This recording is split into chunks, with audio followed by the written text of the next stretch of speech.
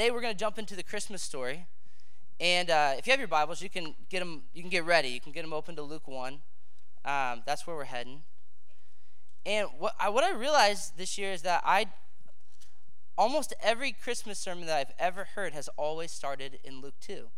And that I have rarely heard a sermon, or maybe never heard a sermon, on Luke 1, on the beginning of the Christmas story. And so today we're gonna explore that. We're in a series right now called Jesus Out of the Box. And the idea is that we want to experience Jesus, and we want to experience the birth of Jesus, and we want to experience Christmas outside of the box, outside of maybe the routine, or tradition is a beautiful thing, but maybe outside even of the numbness of tradition. And what I mean by that is sometimes when you do something over and over and over again, you can get numb to it. You can kind of lose the feeling and the heart and the excitement and the passion. It can become kind of like, oh yeah, we're familiar with that. And what I want to say this morning is we cannot get familiar with God becoming a man.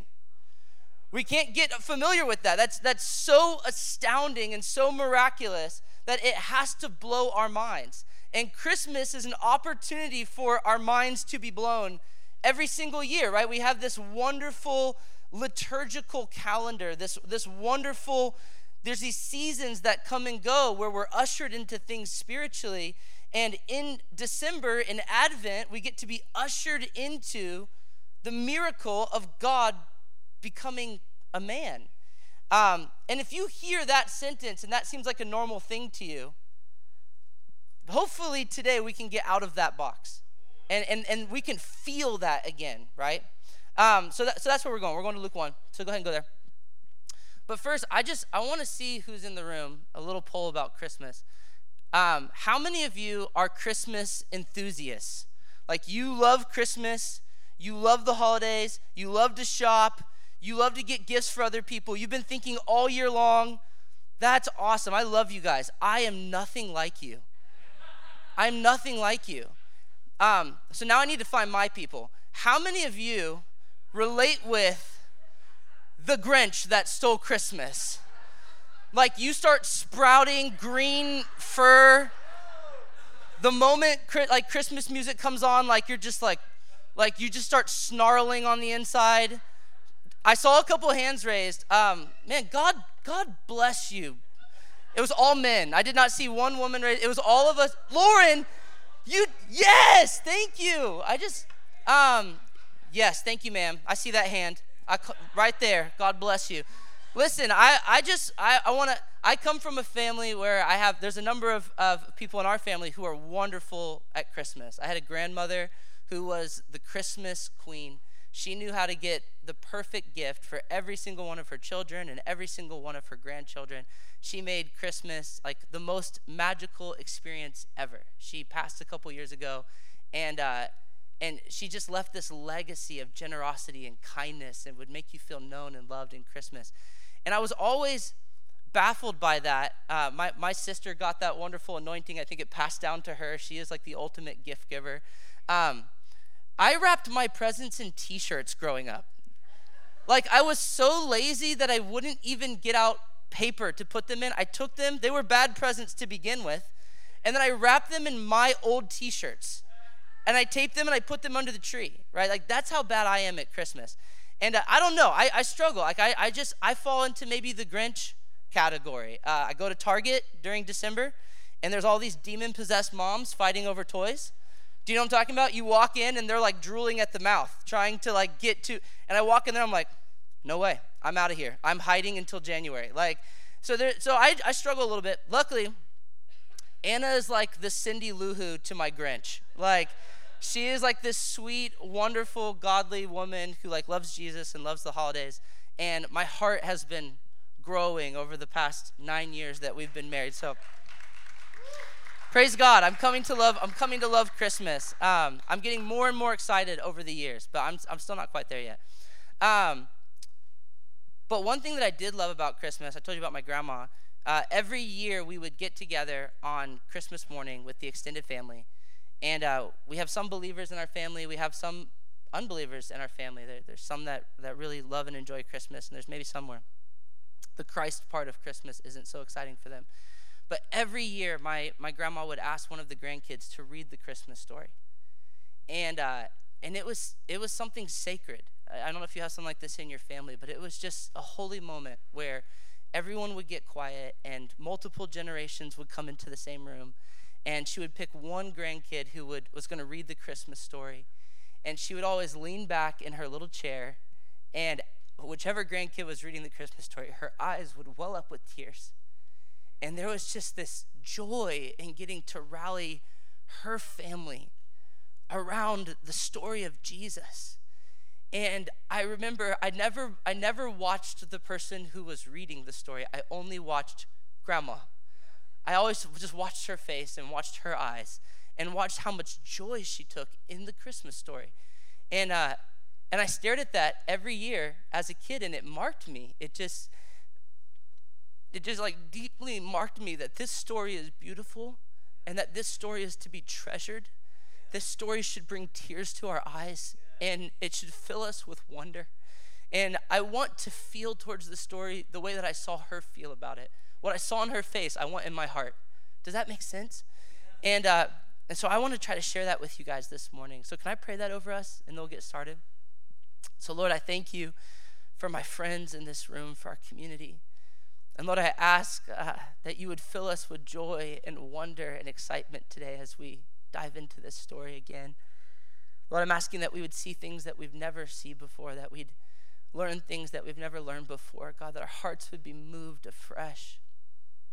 And Lord, I'm praying for all the Grinches in the room, the people like me who maybe struggle to get excited for Christmas, even those who might be experiencing sorrow during the Christmas season.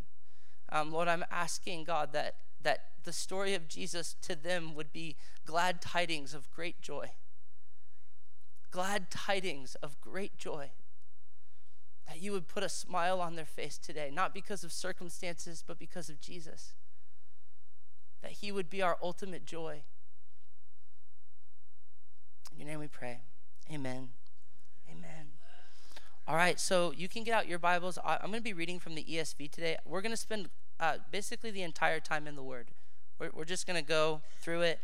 And I'm going to read the story, and then I might tell you a few things about it. And I'm just hoping that we'll feel it together today. You guys okay with that? And then it should be up on the screen as well as I go. Thank you, media people, for going through such a long passage. But let's go to Luke 1, verse 5. And this is where the story begins. And what's interesting is that some of you might not know this, is that the story does not begin with Joseph and Mary, even though that's where most of the movies begin. And the story doesn't even begin with Jesus. Again, though that's the focus, and that's going to be the culmination.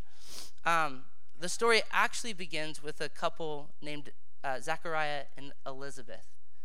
And they're going to give birth to a son who ends up being really important in the story of Jesus. And this was the first Christmas miracle. This is how God began his story. And so let's start here together. Luke 1:5. It says, in the days of Herod. And just so you know who this is Herod the Great. He was the king of Judea.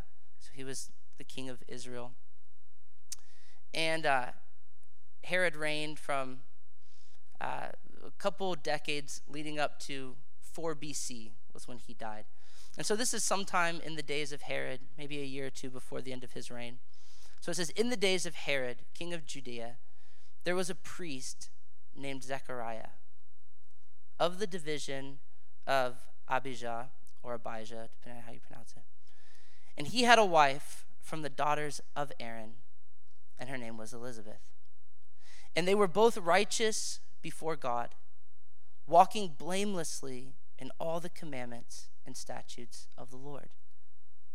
But they had no child, because Elizabeth was barren, and both were advanced in years. So this is where Luke begins his story. He begins with this elderly couple named Zechariah and Elizabeth.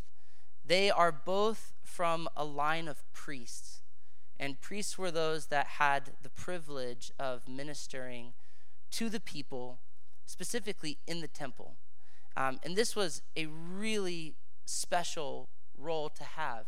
And you only got to do this if you were from one particular tribe. Some of you will know this, that you had to come from the tribe of Levi, which was one of the 12 tribes of Israel. And they had been set apart, consecrated by God to be the ones who would do ministry. And this is telling us that both Zechariah and Elizabeth came from that line that descended from Levi. So that's a big deal. They're Levites. They're really important. They were the ministers. But it's not just that. It specifically says that they came from the line of Aaron. And if you know anything about this, Aaron was raised up as the first high priest.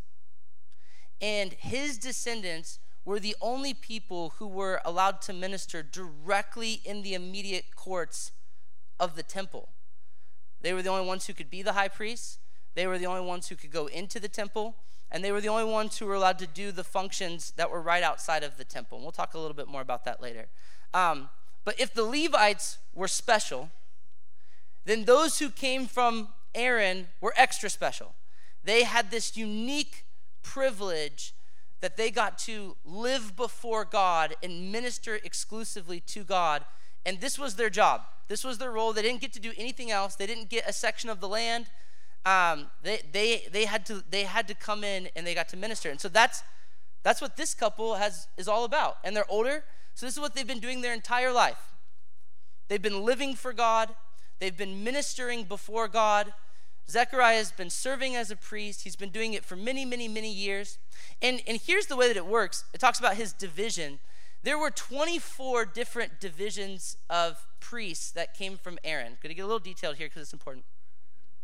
And these 24 different divisions, they would serve in the temple on like week-long duties, essentially. Not all of them lived in Jerusalem. In fact, many of them lived outside of Jerusalem.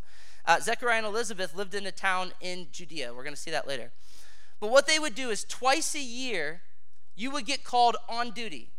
And you'd have to leave your home, your town, your village, wherever it is that you were with your wife and kids. And you would come to Jerusalem, and you would spend a week ministering in the temple. Okay?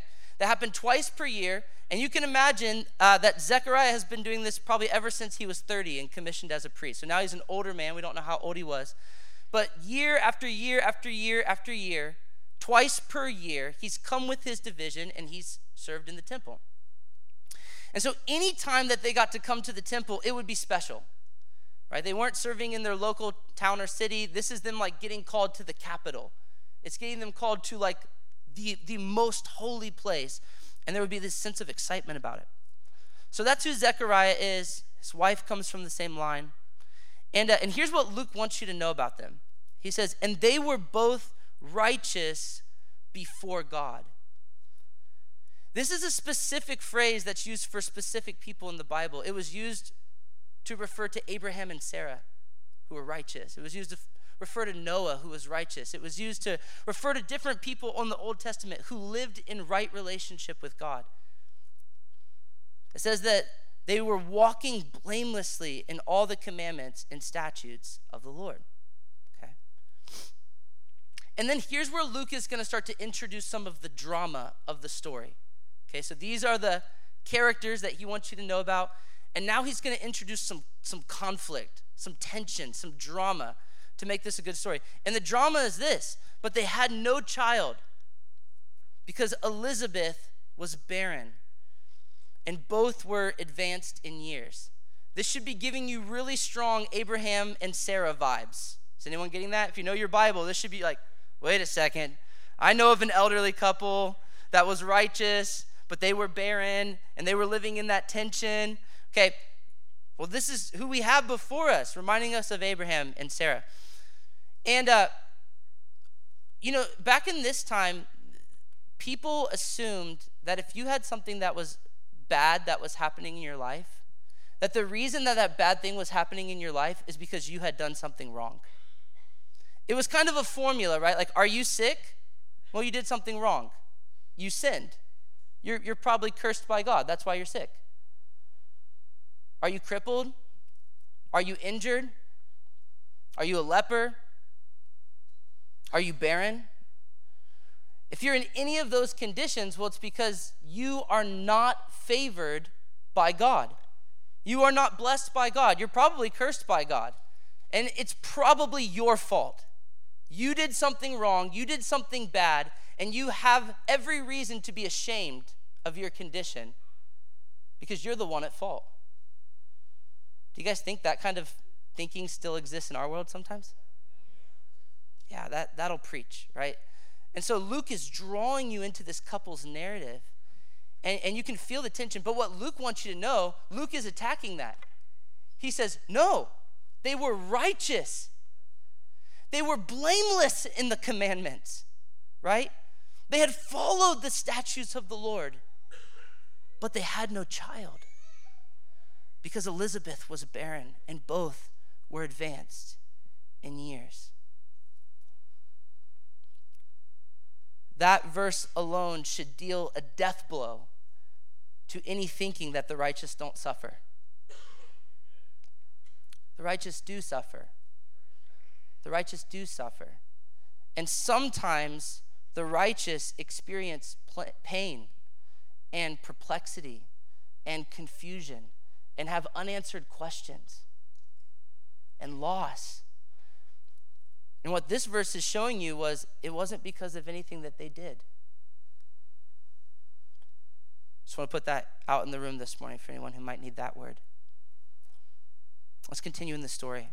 It says, now while he was serving as priest before God, when his division was on duty, according to the custom of the priesthood, he was chosen by lot to enter the temple of the Lord and to burn incense. Now this might seem like a simple verse, but what I want you to understand about this is, like I said, there was 24 different divisions. And they would only come to the temple twice per year. And so in his years of ministry, he's only done this a select number of times. And when they would come, they would cast lots, I mean, kind of like rolling dice, to decide who would get to actually go into the temple. Some of you might not know this, but there was this holy building where they would go to worship. And what's interesting about this holy building is that nobody would go inside. Can you imagine if every time we came to worship and pray, all of us stood outside of the building? Like, what if your entire life, you had only ever stood outside of this building? And we worshiped outside, and we prayed outside, and we took our tithes and offerings outside. And every single service, we would roll dice for who would get to come inside. Can you imagine like the mystery that would surround that? Like everyone would drive past this building like, what is in there, right? And imagine that when you got to come inside, you never got to come into the sanctuary. Only the high priest could come into the sanctuary one time per year, okay? You would only get to come into the atrium. And so imagine how just mysterious this was. And here's the deal. One scholar said that there were so many priests that they had a rule that you could only be selected by lot one time in your life. You only got to go in one time in your entire priestly ministry. And so when we read this verse, this is Zechariah's like, this is one shot. He has been waiting his entire life, his entire career for this moment. And here's what's interesting to me, is that all of these years when the lots were cast, Zechariah didn't get picked. Like every time they rolled the dice, it was never Zechariah. Do you think Luke is trying to get us to feel something in the heart of this couple? Every time someone got pregnant, you know who it wasn't? It wasn't Elizabeth. She went to baby shower after baby shower after baby shower, but it was never her baby shower. And that was painful. And Zechariah went to the temple week after week after week, year after year after year. But guess what? It was never his turn either. Elizabeth was the woman not chosen. Zechariah was the man not chosen. The ones who could easily feel tempted to say, we've been passed by. Maybe God forgot about us. Maybe favor and blessing is for everyone else, but not for us. We're the forgotten ones. We're the passed by ones. And now they're in old age and they're probably thinking, well, we're too old. We just missed it. Man, this is a good story. I hope you'll latch onto it. And so this is John. John finally gets his shot. Zechariah. Zechariah finally gets his shot. He gets chosen. They're like, Zechariah, it's your turn. And you can imagine Zechariah steps out of the group of priests. And you have to climb upstairs to get to the temple. And you come up to these huge doors. Zechariah, this is like the Super Bowl for a priest, right? This is making it to the World Cup. Come on, Morocco, right? Like, this is his moment, and he pushes open the doors, and he walks in. It would have been dark in there. There was a candle. It was the only thing. It would have been, to be honest, it would have been kind of spooky. I was thinking about this. I was like, man, going in the temple is spooky. There's all these laws that are like, hey, if you mess up in there, you'll die. So just don't fumble the ball, bud, or you'll be struck dead. So he's going in there. I'm sure that he's like, hands are shaking, knees are shaking, but he's been waiting his entire life to come into the presence of God. I can't imagine what it felt like when he came in. Like I just imagine it was like coming into a cloud of glory. He felt the presence of God. He's trembling all over. He's going forward to offer his incense. And what you might know is the first section was called the holy place. And the next section was called the most holy place. Priests could go into the holy place, but only the high priest could go into the most holy place. And to separate the two was a massive curtain. And in front of the curtain, there was an altar. And on that altar, all day long and all night long, they would burn incense that represented the worship and prayer of the people. Night and day, 24/7, worship and prayer, always ascending before the Lord from the people. And he gets to go be a part of this. And to his right would have been a table that had bread on it. To his left would have been a candle that burned perpetually before the Lord, representing the 12 tribes of Israel. You can imagine him walking in.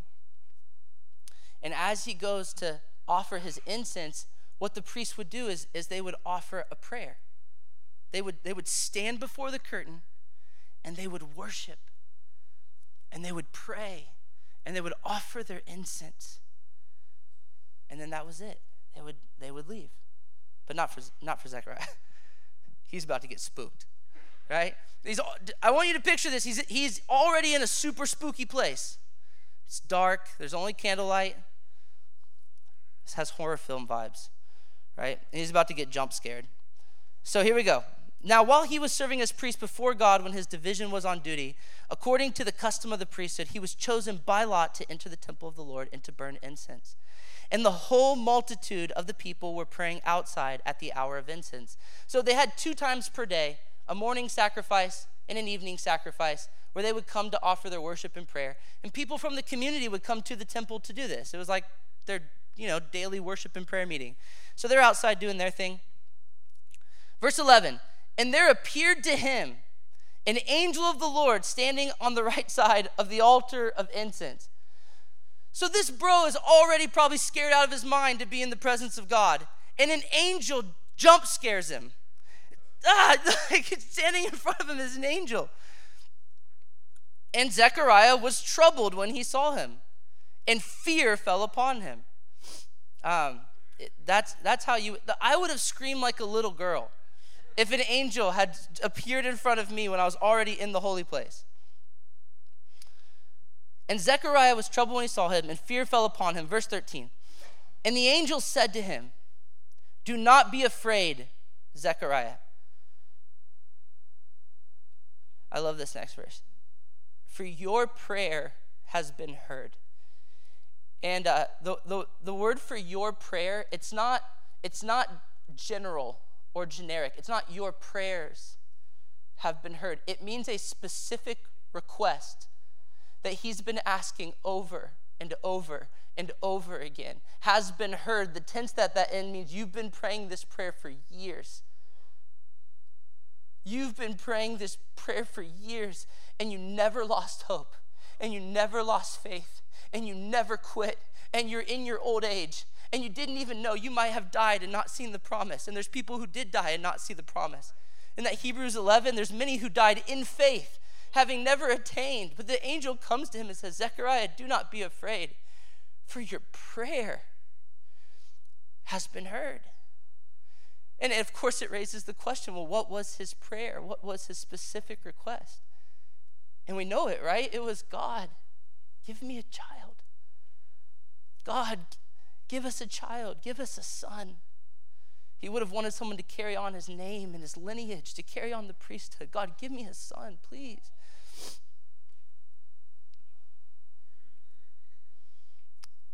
Your prayer has been heard. And your wife Elizabeth will bear you a son, and you shall call his name John. I don't know if you know what John means in Hebrew. It means this: God favors you. You've been told all your life that you were not favored. You've been told all your life that you were not the one that was chosen. You've been told all your life that everyone else got called into the game, but you were left sitting on the bench. But the angel shows up and says, but I'm here to tell you, God has chosen you, Zechariah. God has chosen you, Elizabeth. He's been watching you, and he's been listening to you, and he's heard your prayer over all of these years, and he's seen your faithfulness. And you're going to have a son, but you're not just going to have any son. Oh, you're going to have a remarkable son. Here's what they said. And you shall call his name John. Oh, the Lord favors you. And you will have joy and gladness. And many will rejoice at his birth, for he will be great before the Lord. And he must not drink wine or strong drink. And he will be filled with the Holy Spirit, even from his mother's womb. Now, if I said earlier that the passage should have been giving you Abraham and Sarah vibes, this should be giving you Hannah vibes. Do you remember Hannah, who came to the tabernacle and she was weeping and crying out for the Lord to give, and the Lord responded to her, right? But she said, but you have to set apart your child. Nazirite vow, right? This consecration, right? Set apart your child as a prophet. So we get these different women of the Old Testament who were barren. They cried out, the Lord healed their womb, but then he asked them to set apart their child, right? Think about Samson, think about Samuel. That's what's happening with John. It says, and he will turn many of the children of Israel to the Lord, their God. And he will go before him in the spirit and power of Elijah. And this is a little bit of a question mark. This is a prophecy that the angel is giving to Zechariah, and he says, and he will turn many of the children of Israel to the Lord their God. And he will go, he, meaning the Son, will go before him. Well, who's him? Maybe the Lord. So this would have been a question mark in a prophecy. Have you ever received a prophecy that was a little bit mysterious, and you didn't quite know how it was going to be fulfilled? This would have been one of those. And he will go before him in the spirit and power of Elijah to turn the hearts of the fathers to their children and the disobedient to the wisdom of the just, to make ready for the Lord a people prepared. Isn't this remarkable that this is how Luke starts the story before he gets to Jesus? There's an older couple who has lived their life in disgrace and shame, or at least people tried to put disgrace and shame on them. But they've been faithful to the Lord. And the very first thing that he does when he is about to send forth his son is heal them and bring them into their promise and to give them what they've been longing for. And he brings them into joy and gladness. Oh, I love it. All right, let's keep going. And Zechariah said to the angel, how shall I know this? For I am an old man, and my wife is advanced in years. So Zechariah is asking for a sign. which there's an angel standing before him, right?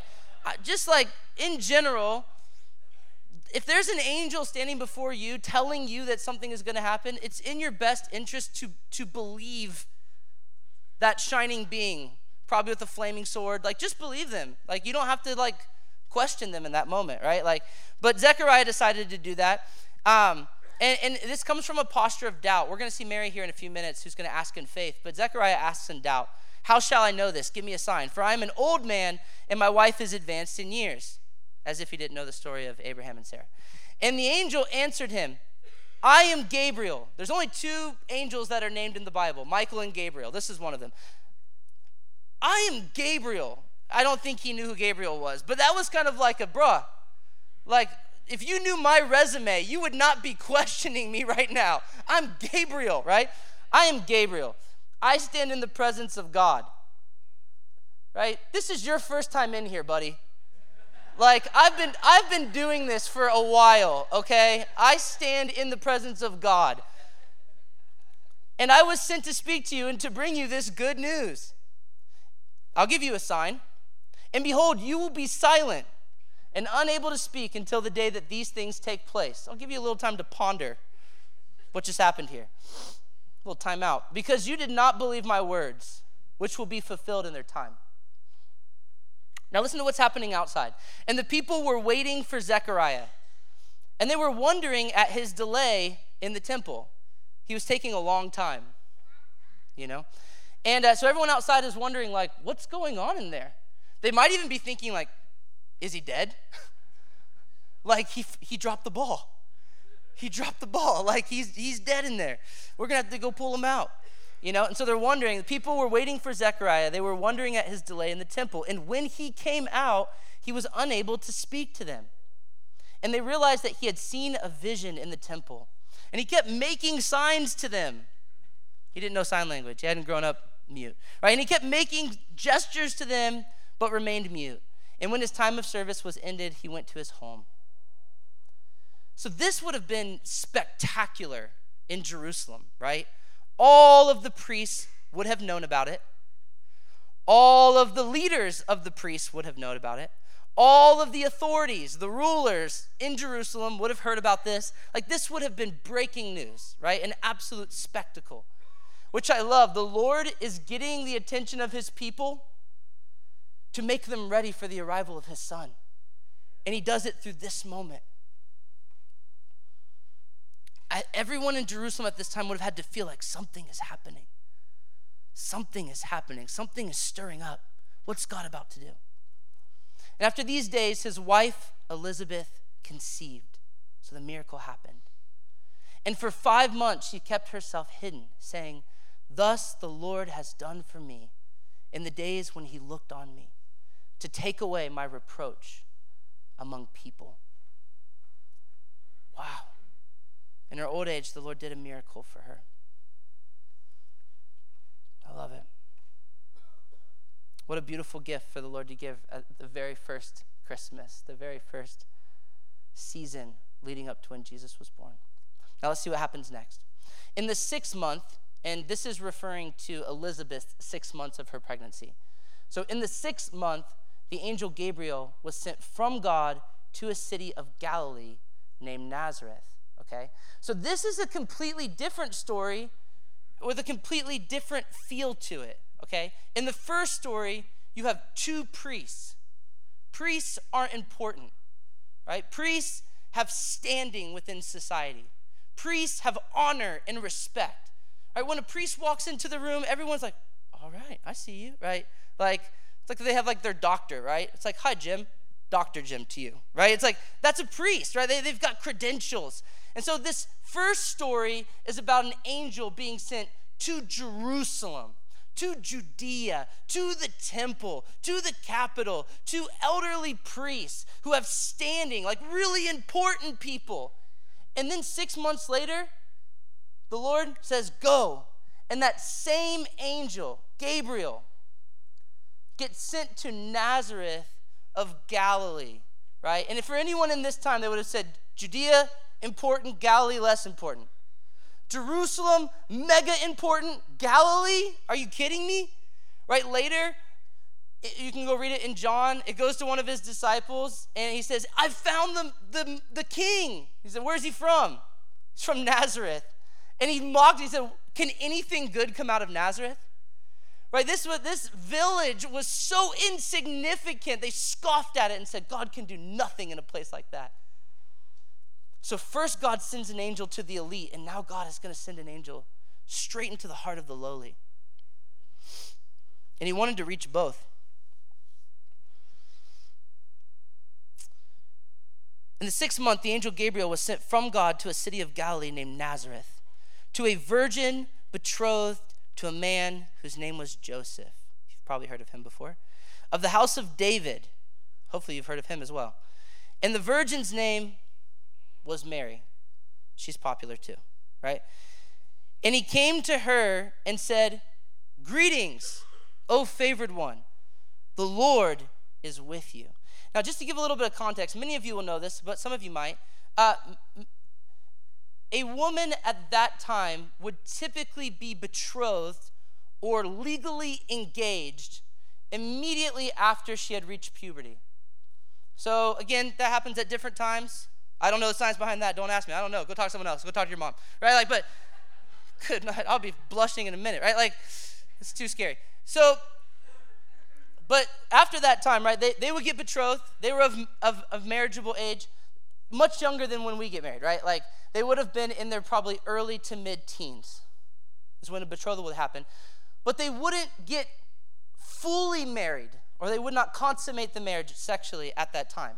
And there would be a season that would pass between the betrothal and the actual marriage, okay, where they would be engaged. And they would have longer engagements than we typically have. And this would be a time for the young woman to prepare herself for marriage. And it would be a time for the man to go and prepare himself. He would need to go earn some cash.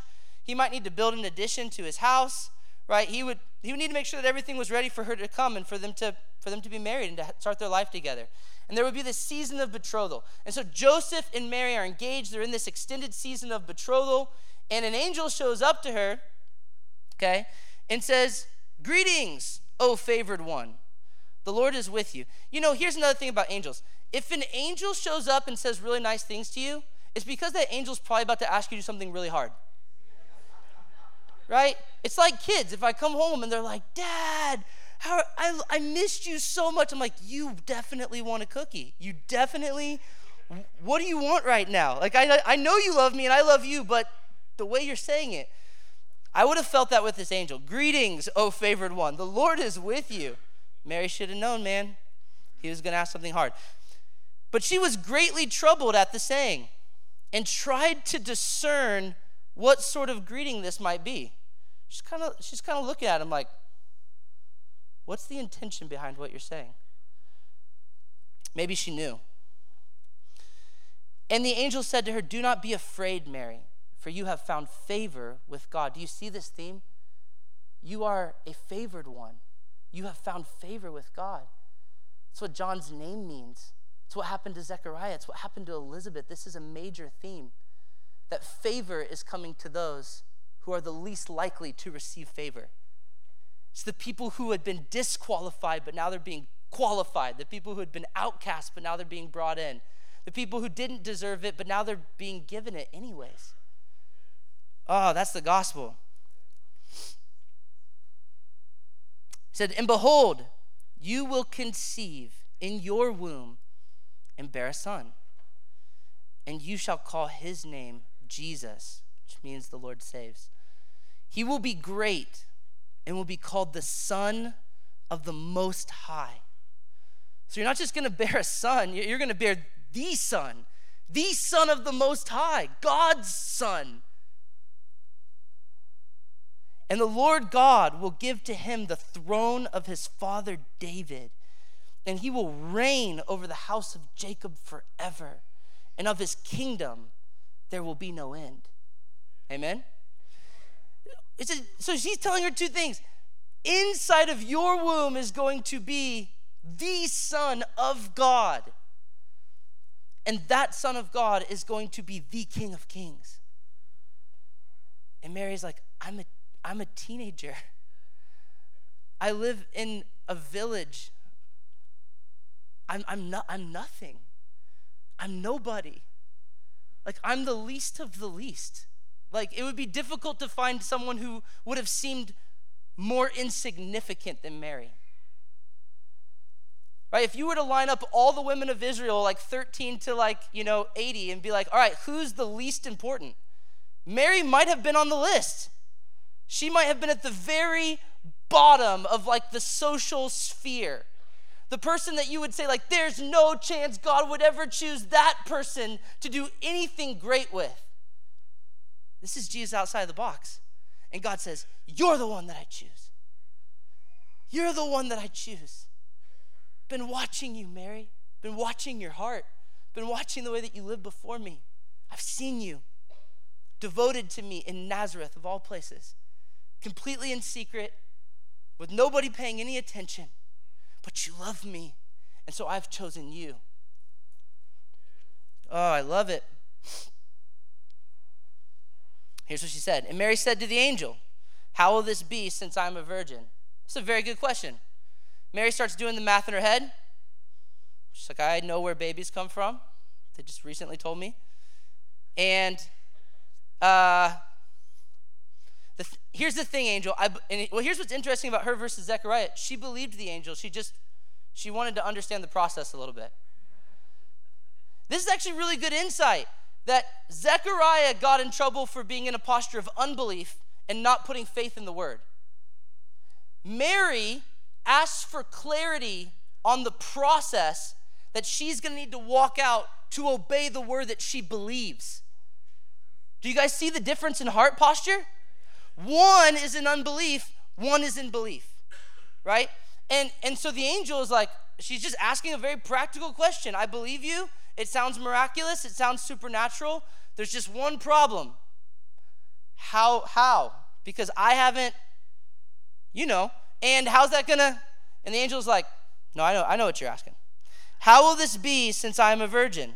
And the angel answered her, the Holy Spirit will come upon you, and the power of the Most High will overshadow you.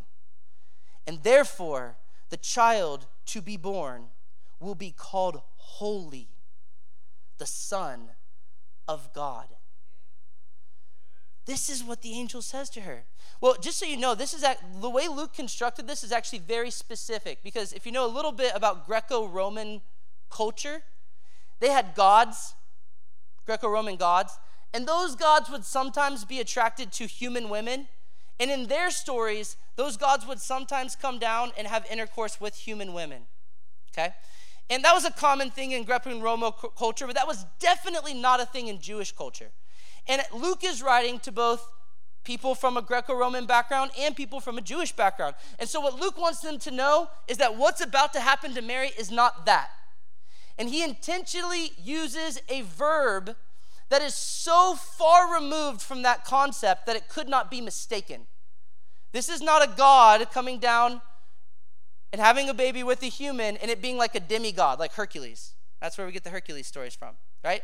This is not a demigod that's about to be born. No.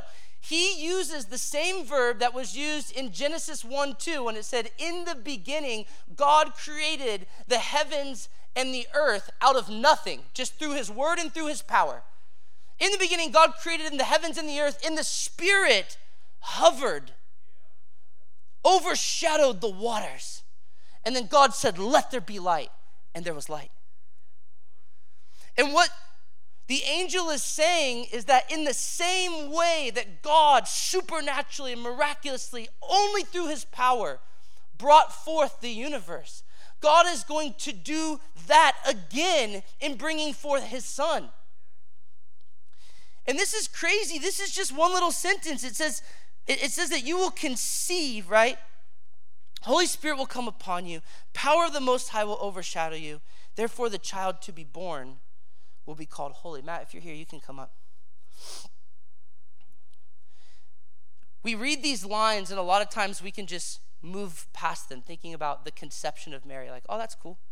No, I want you to get out of the box for a second. I want you to get out of the box for a second, right? God stepped down into the womb of a teenage Jewish woman. Like, that has to blow our minds a little bit, that we believe that. That God chose a young woman, a teenage woman from nowhere. And he said, I am going to put my divine self in you. I'm going to do the ultimate miracle, which was taking God and making it flesh. That he was, here, okay, let's try this again. You're not there yet. John says that when Isaiah was taken up into the throne room and he was staring at the King of Glory on the throne, John says that he was staring at Jesus before he took on flesh. Okay, so wait a second. So the second person of the Trinity has been seated on the throne at the right hand of the first person of the Trinity for thousands and thousands and thousands of years. But in this moment, that second person of the Trinity was going to take a step off of his throne and be led by the third person of the Trinity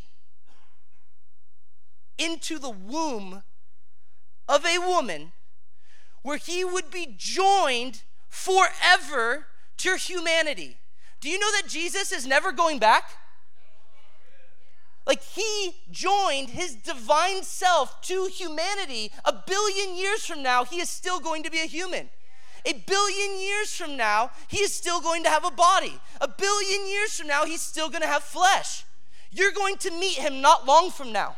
You're going to see him in the body that grew inside of the womb of Mary. Friends, this was the only way. This was the only way. Every human up until this moment had failed. Every human up until this moment had failed, and God decided, you know what, we'll just go do it ourselves. Son, I need you to go down there and I need you to show him how it's done. And can you imagine the King of Glory surrounded by angels? It says the train of his robe fills the temple. He got up from his throne and he was ushered by the Spirit. Philippians 2 said that being in the form of God, he did not consider equality with God something to be grasped or held on to, but he took it off, taking on the form of a servant, being found in appearance as a man. And he humbled himself to the point of death, even death upon a cross. And for that reason, God has given him the name above every name, so that at the name of Jesus, every knee will bow and every tongue will confess that he is Lord.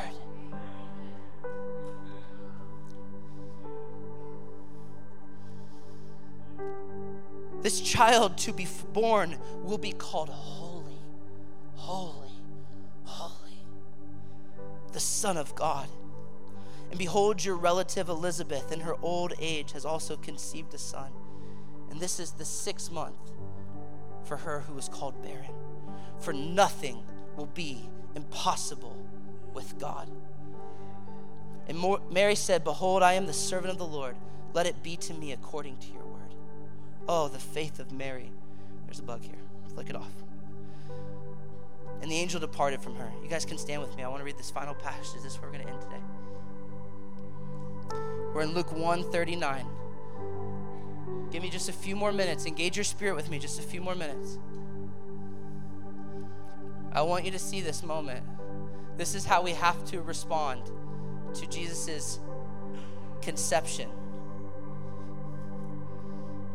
Luke 1:39 says this. In those days, Mary arose and went with haste into the hill country, to a town in Judah. And she entered the house of Zechariah and greeted Elizabeth. And when Elizabeth heard the greeting of Mary, the baby, that miracle baby, that supernatural baby, that prophet in the womb, leapt. And Elizabeth was filled with the Holy Spirit.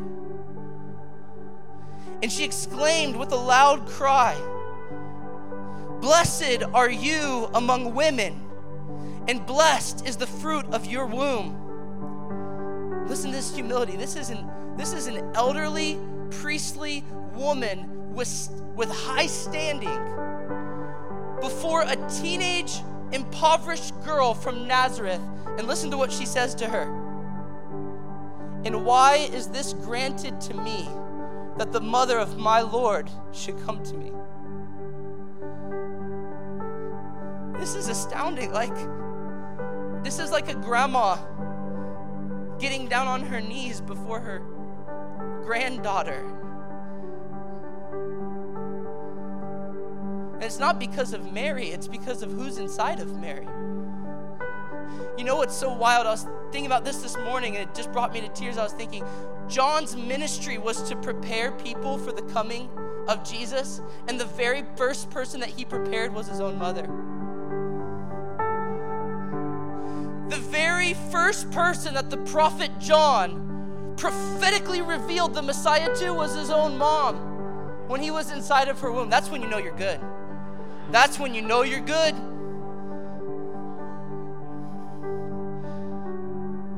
All of a sudden, she's filled with the Holy Spirit.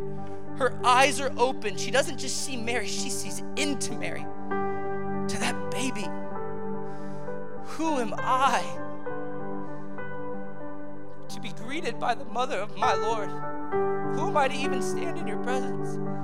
Do you still feel that way in the presence of Jesus? He wasn't even a grown man yet. He hadn't died on the cross yet. He hadn't been raised from the grave yet. He hadn't ascended to glory yet. But she knew who she was in the room with. The King was in the room. "And why is this granted to me, that the mother of my Lord should come to me? For behold, when the sound of your greeting came to my ears, the baby in my womb leapt for joy. And blessed is she who believed that there would be a fulfillment of what was spoken to her from the Lord."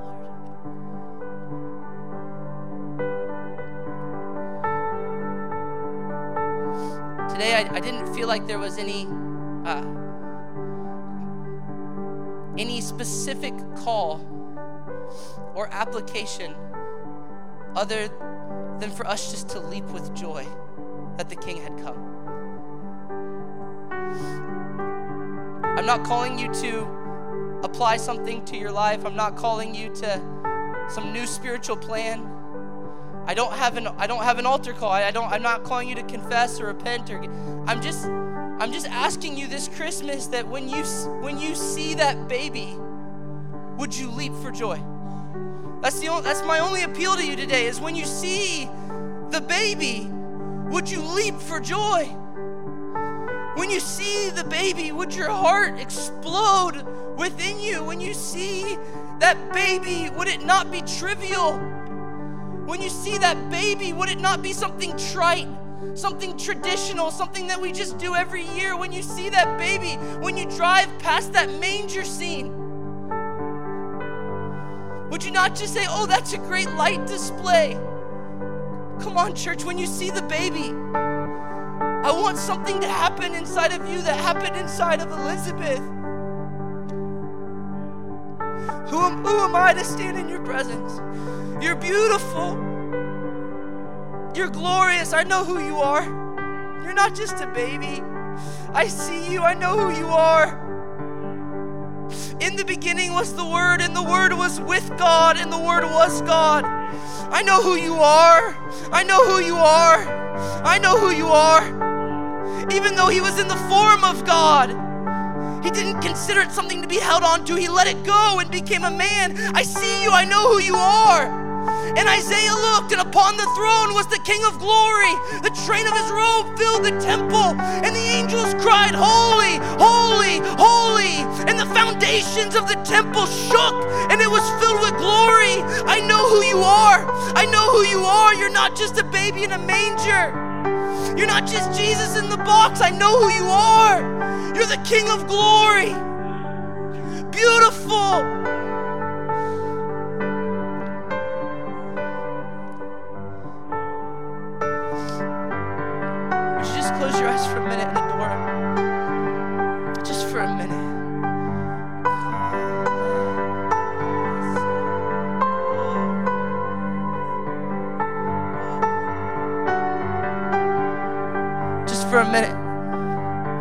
just for a minute, look at that baby. Look at that baby in the womb. Look at that baby in the manger. Look at that baby boy, and I want you to see him for who he really is.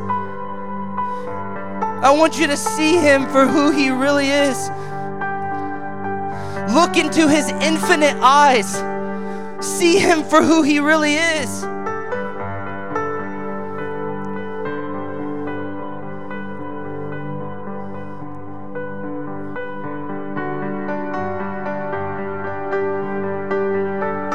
I just want you for a minute just to worship him. The same way that Elizabeth worshiped him, the same way that John worshiped him, acknowledging him just for a moment.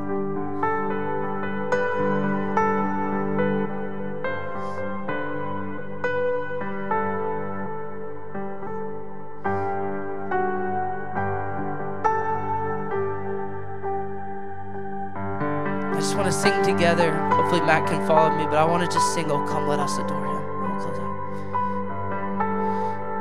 Oh, come, let us adore.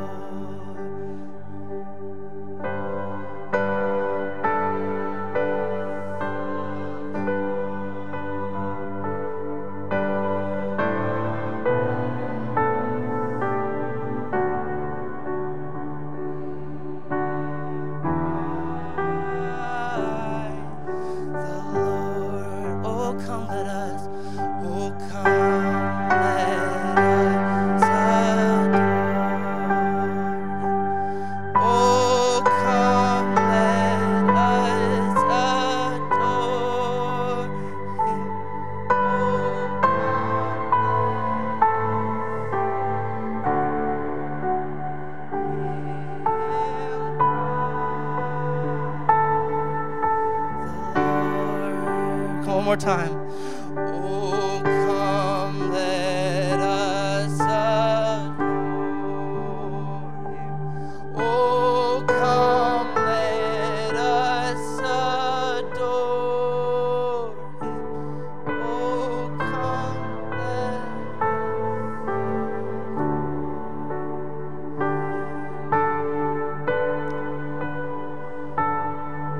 One time with just the voices. Oh, come.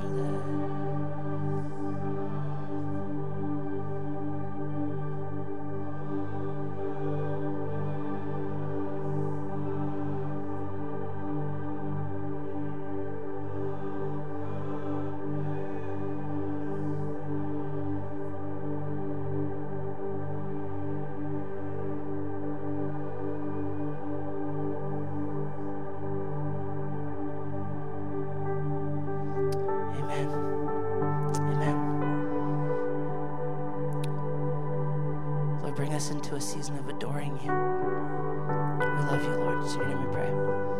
Amen. Thank you, church. Have a great holiday.